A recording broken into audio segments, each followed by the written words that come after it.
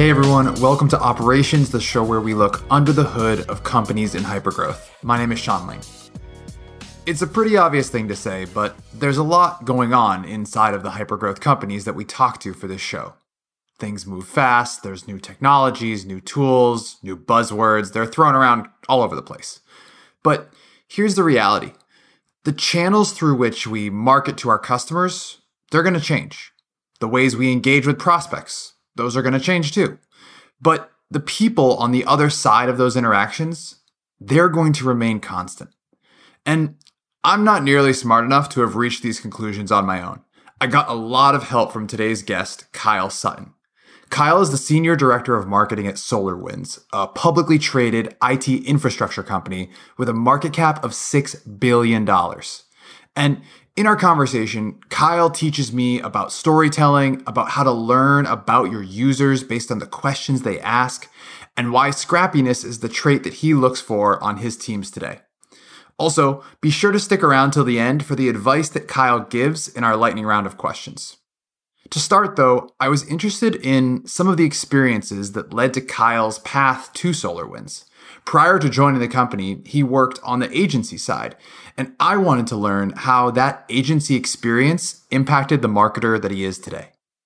So I think the biggest thing there was that being on the agency side forces you in very many ways to do a lot with a little, right?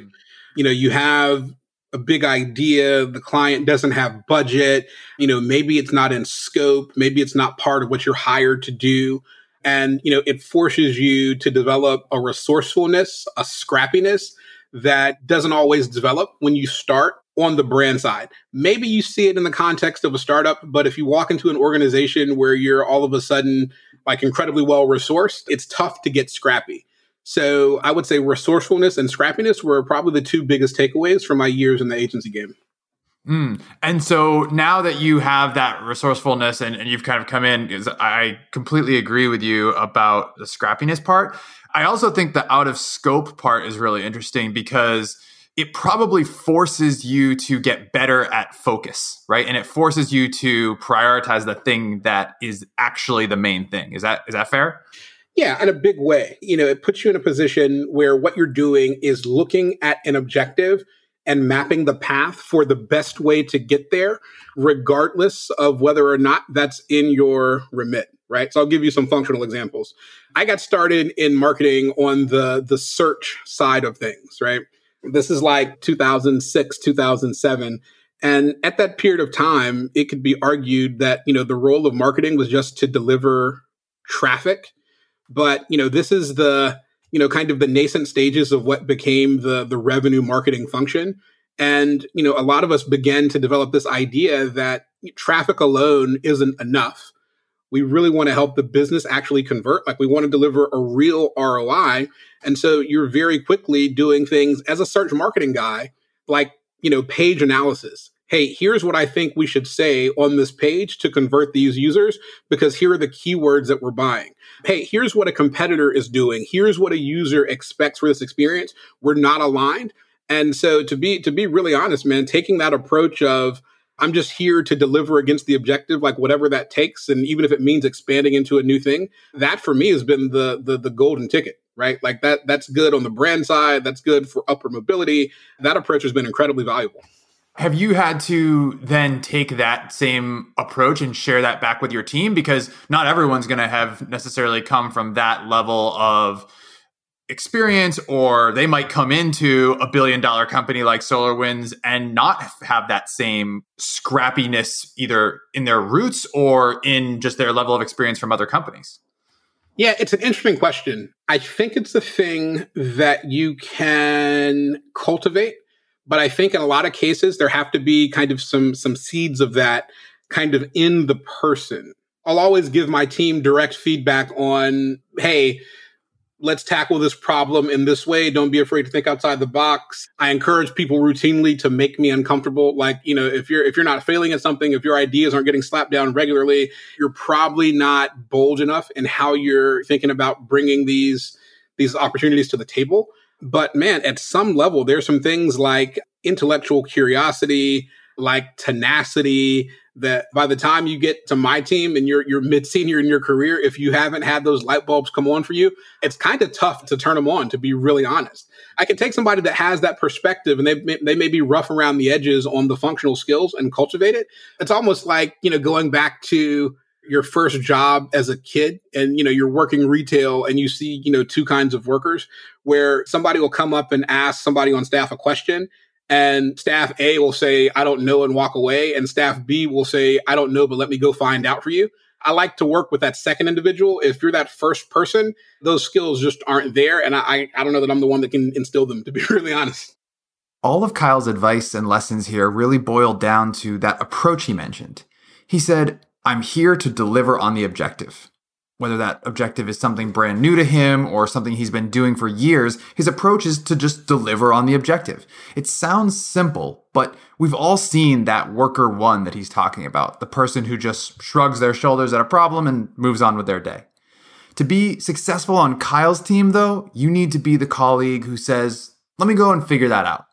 And it's not just that. He cares more about the fundamentals in building a marketing organization than he does the frills or the buzz around the latest hot tool or technology. What I see go wrong in a lot of very technical marketing organizations is that, because we have access to good sized budgets and really interesting technology, is to jump out and to start building kind of your channel strategies, to start building your go-to-market by looking at all the things you can automate. And that's kind of a misstep, right? There are a couple of foundational things in the way we approach kind of building these campaigns. Number one is that any piece of marketing technology, whether that's, Marketo or Drift, and, as you're aware, we use both, they really exist to take a thing that works well in a one-to-one interaction and deliver them at scale, right? So I'm not looking at a phenomenal tool like Drift as a mechanism to show me how to have conversations. I'm looking at Drift as a mechanism to take conversations that are already happening on the phone and over a really long, kind of qualification process and streamline, the time from a hand raise to the in-person bit. Same thing with, marketing automation, right? I'm not looking at Marketo to help me figure out what assets to deliver. What I'm looking to do is take, what happens in a good one-to-one relationship where somebody knowledgeable from the side of the business shares valuable resources with, prospects and customers. And I'm looking to do that at scale, right? What does it take? Like 27 years to build like a decent salesperson? I'm trying to do that, basically over a matter of weeks, right? And they're accelerants, right? Right, without having to add bodies. So that's the first piece. The second is that the value of these platforms, like it's a phenomenal time to be a marketer because we have more research than we've had in a very long time. Like there's really no excuse for not having an incredibly deep understanding of who your audience is. Yeah, there are, a ton of tools to look at. The market has evolved a bunch, but the cop out I hear a lot is, oh, well, hey, we don't have a license to Sysomos or Radio or whatever. Like those are really advanced tools. Man, open up the AdWords keyword tool and look at the search queries in your space, and you're going to get a really good understanding of how your audience is thinking about your services. Because functionally speaking, like a query is basically a question without the wrapping of natural language. How much can you learn from digging into the questions that people are asking? And so, that's the way we challenge our folks. Yeah, we do programmatic, paid social, ABM, like we're doing all the things a company of our size, has to do to play on the space. But our roots are in understanding the audience and building things that move them to action. That's so interesting. I want to go deeper into that point you're making about the search queries themselves, right? So you said earlier that, okay, Marketo is going to be part of the acceleration of a conversation. Drift's going to be something that's accelerating a conversation. But, the Marketo program you build doesn't say, oh, you should put this in the program. And so you said, the gap there is what do you show them? And I'm curious how you and your team look at those search queries and look at, something that you might get for keywords and then translate that into what you show them. Yeah, great question. So for us, it's a combination of things, right? So in a lot of ways, search queries are almost the quant representation. On their own, you'll see a list of keywords and data in terms of query volume, location, monthly peaks and valleys, etc. The qual element really is the wrapper of, what those things mean, right? So for example, I'll take one of our products, right? So backup is one of our big products. And as the name would imply, it takes data from servers and user machines, backs them up in a secure environment. So That's good marketing right there. Right. Well, it's an old category, so it's not like new. We're not like breaking in, like building a thing. This is like a cost of entry sort of play. So I can see what the volume is. I can see all the different ways somebody will search for kind of the backup product. But to really understand kind of how my audience is using it, I'll take that data and then jump over to like the Reddit forum, for example, that's relevant to my space, and dig into the conversations that are happening there. And the combination of the two gives me some really great insight into kind of desires from a feature perspective, into pain points in terms of, how people are using the product, what they're not seeing, a knowledge gap, so educational opportunities. Those all form kind of the basis for what we do from a channel perspective. While tools like Drift and Marketo can act as strategic accelerants in Kyle's business, he coaches his team to really hone in on the users. What questions are they asking? Where do they ask them? Where is their knowledge gap?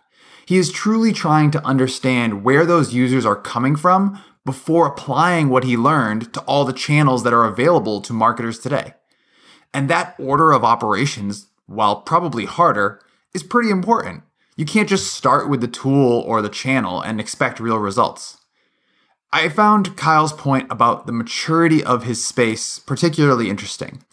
The IT infrastructure space and this backup product that he's referencing are relatively mature, and that influences how users are going to search for his products. But what about the rest of us? How do we know where our company's products fall on the maturity spectrum in our given markets? Yeah, so it's a good question because the maturity thing is a big factor. So the way I explain it to folks is in the context of healthcare, right? So like I worked in pharma for a lot of years doing basically the same thing, right? Digital marketing to healthcare professionals and patients.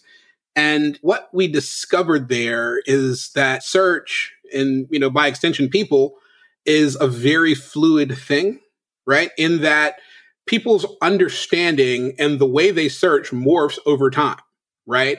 So when a condition is new, people only know to search for the symptoms, right? So let's pretend for a moment that search was a really big thing when, some like horrendous condition like lung cancer was discovered, right?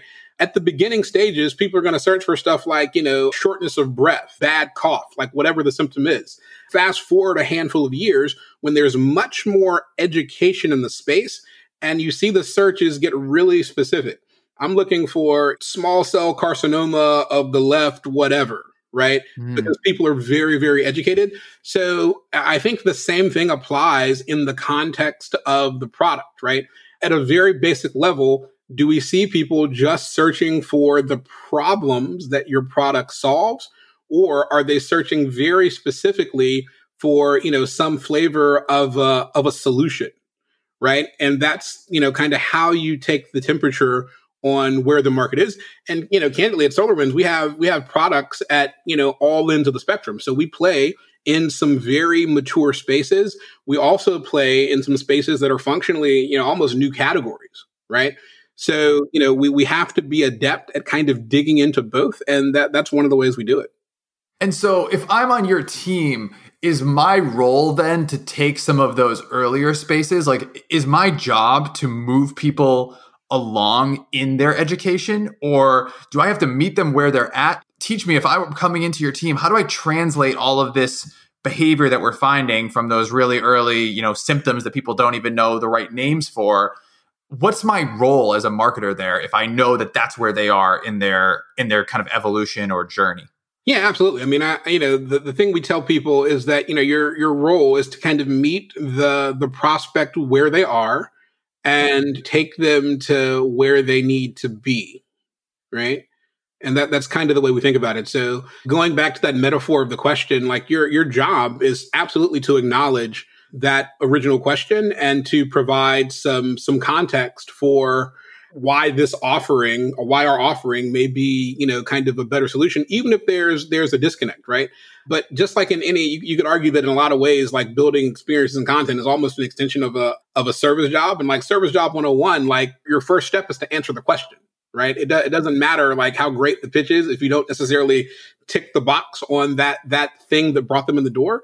And that's how we think about it. So going back to the product example, if somebody is searching for, let's say a solution that doesn't really fit the need, I'll give you like a concrete example. So, antivirus for a long time was kind of the gold standard for protection at the kind of the system level. But, like functionally speaking, antivirus is like a dead technology now, right? Because it's super easy for bad actors to get an attack that's like a one of one that's built for your system.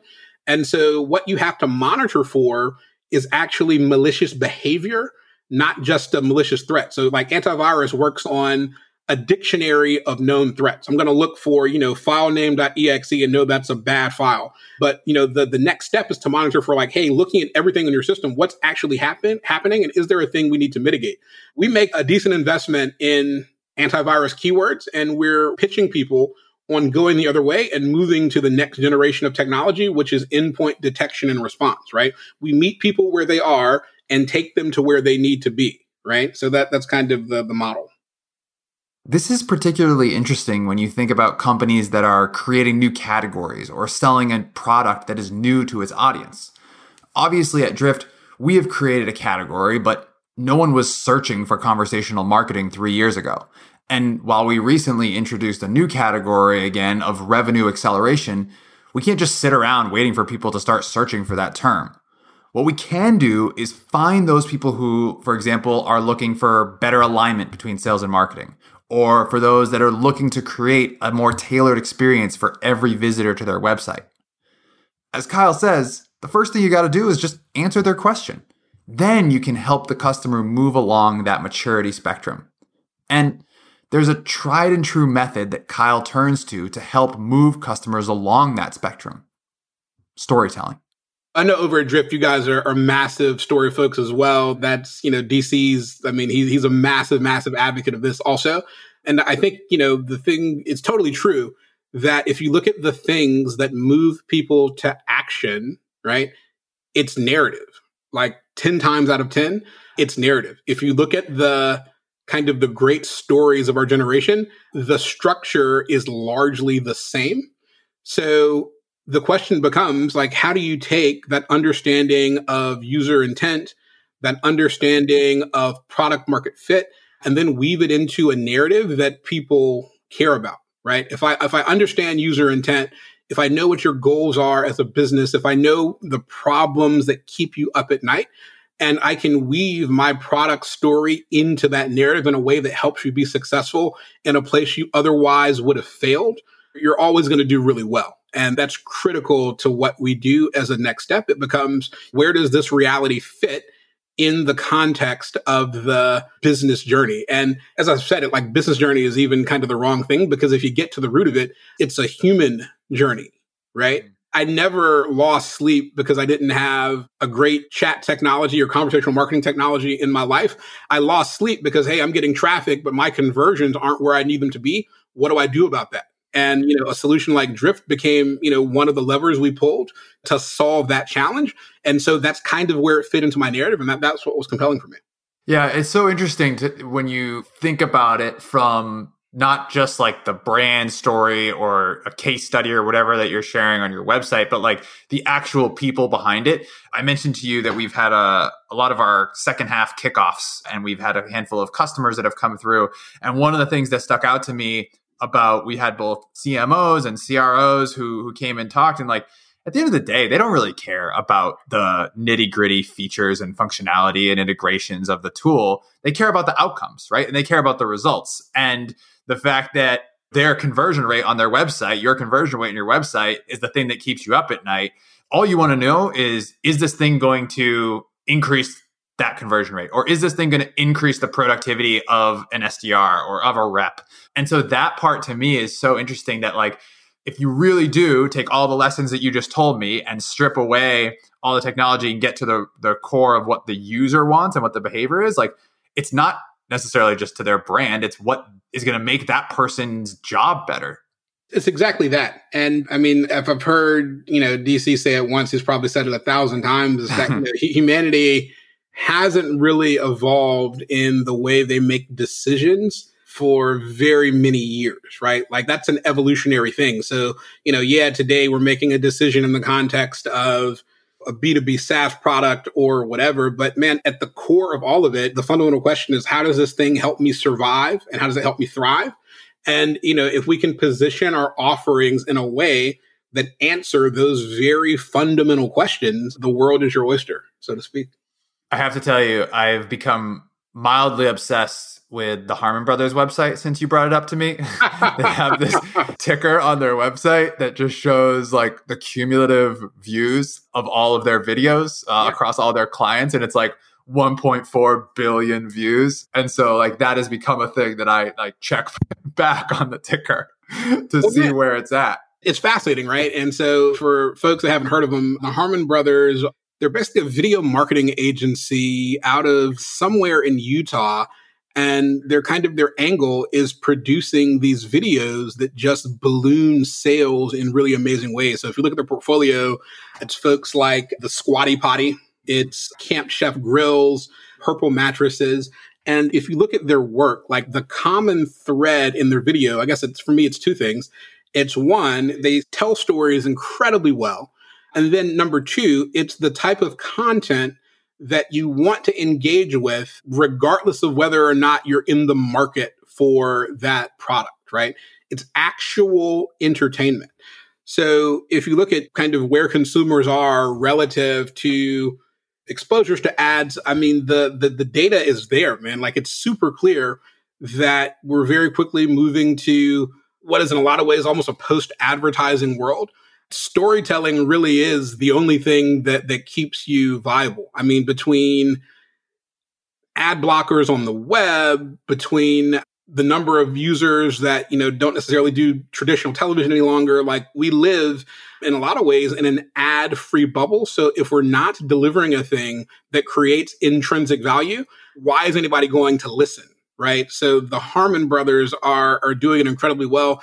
And what's funny is that in a lot of ways, I think, maybe the representative of the next generation of storytellers, and people just think they're a video shop, but their real superpower is the ability to tell an incredible story, for sure. Yeah. And I think it's just becoming the norm, right? This used to be like this big, if you think of like Dollar Shave Club, right? Like that was, I think, the first example that really caught a ton of people's attention because it was so rare and unique. And now things like Squatty Potty and others, like this is the norm now, right? You have to have that level of either opinion or flair or something unique that you bring to the table in order to get attention at all. No, you definitely do. And I think, one of the things that is kind of a blessing and a curse of a bigger brand is that you can actually be really lacking on the story side and just mask that reality by pumping cash into end-of-funnel demand channels, right? So going back to the earlier discussion on why is scrappiness a valuable asset? Well, scrappiness is incredibly valuable because it forces you to, when you're in a situation where things are tight, where you've taken some professional risk, you're really intentional about squeezing every ounce of effectiveness out of every touch point and interaction. And I think some of that can get lost as a brand scale. So you could be terrible at story and crush it on paid search, and you'll probably hit your numbers for, many years to come. It'll be expensive, but, if you're putting $1 into the machine and getting 3 out, like you can mask that for a period of time. Yeah. But what inevitably happens is that you're going to find a ceiling, right? You can only buy so much into funnel demand. And then at that point, you have to go higher up in the funnel. And if you're not wired for it, you're going to have a heck of a lot of problems. And that's just the reality.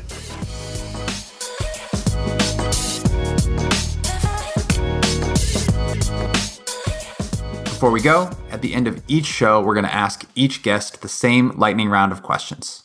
Ready? Here we go. Best book you've read in the last 6 months? Oh man, that's a tough question because I'm reading a ton right now. I would say probably one of the most actionable has been Storynomics by Robert McKee. And so it's basically kind of a guide to the economics of telling stories. So the things we discussed earlier, the post-advertising world, the structure of a story, how this is being applied in the context of big brands and media. Phenomenal read on that topic. Nice. So I usually have operations folks on the show, and I usually ask them about their favorite part about working in ops. And so I will pose it to you. What is your favorite part about working in marketing? Yeah, what I love, man, is that no 2 days are the same. I mean, you're really challenged to kind of flex in several different directions and shift gears at a really rapid clip. So literally Monday, I may be working with somebody on the media team to get into the weeds on, why cost per qualified opportunity isn't doing what we wanted to do. And, it's a very data-driven exercise. The next day, I may be sitting down with someone from the creative team who's building, a new web experience or writing a page of copy. And, what I'm doing is taking insight from kind of the very technical research we talked about earlier. Or, like, for example, last year, I spent a ton of time on the road and, talked to like 500 prospects, right? And taking that insight and pouring it into what becomes the story we tell on that page. So like math on Monday, science on Tuesday, it's a good time.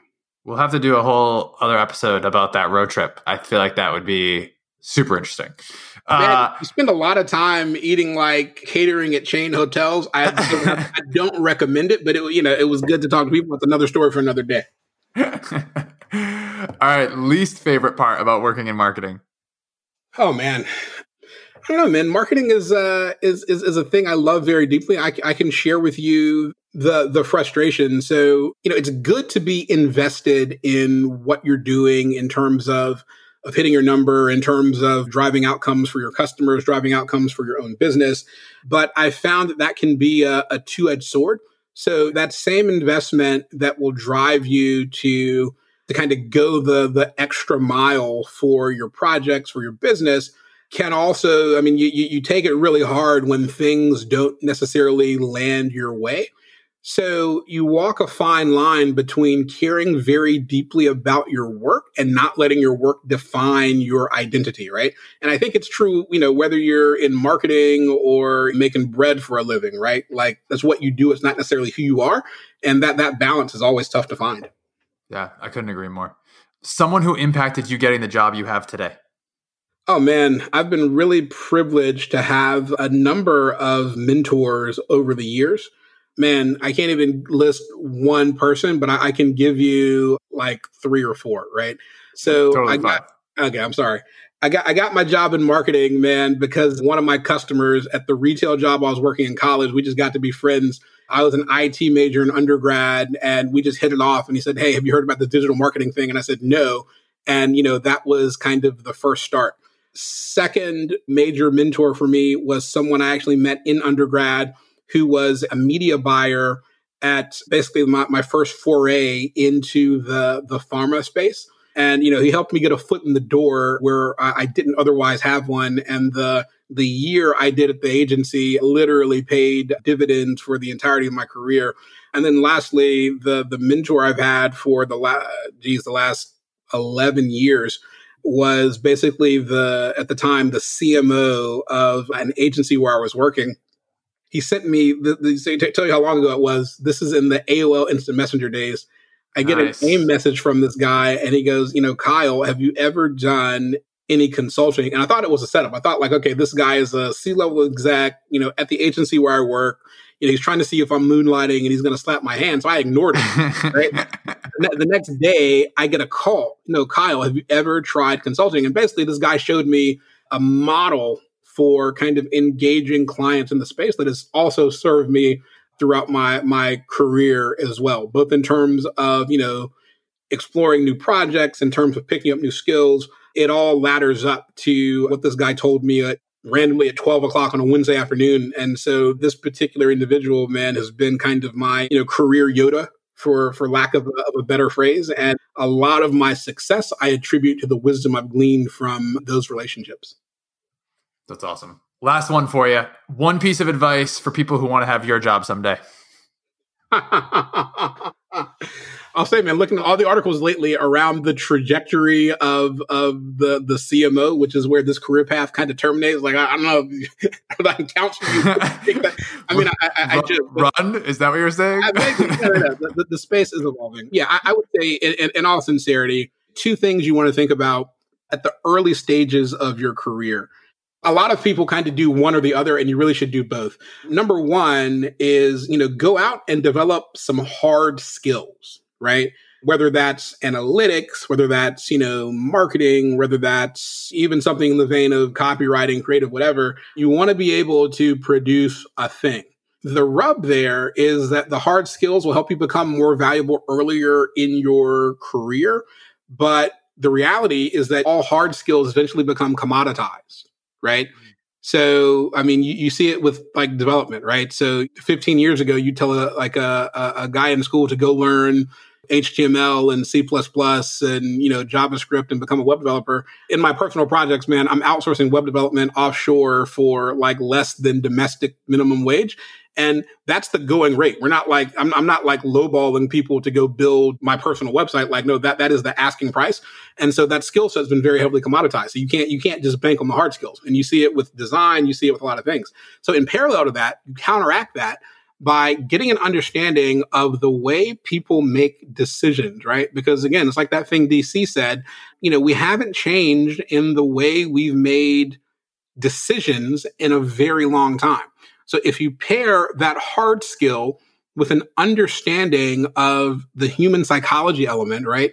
What keeps people up at night, what drives people to action, that's the piece that's going to sustain you for the long term, right? Because the channels are going to change.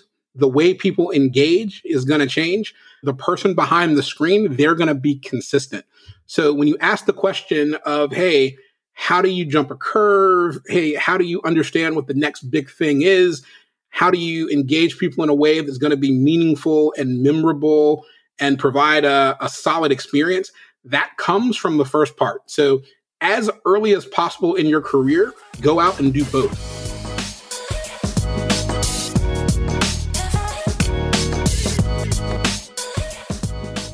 Thanks so much to Kyle Sutton for joining us on this week's episode of Operations. If you liked what you heard, please subscribe. You'll get a new episode in your feed every other Friday. And if you really liked what you heard, leave us a 6-star review on Apple Podcasts. 6-star reviews only. They really help other people to find the show.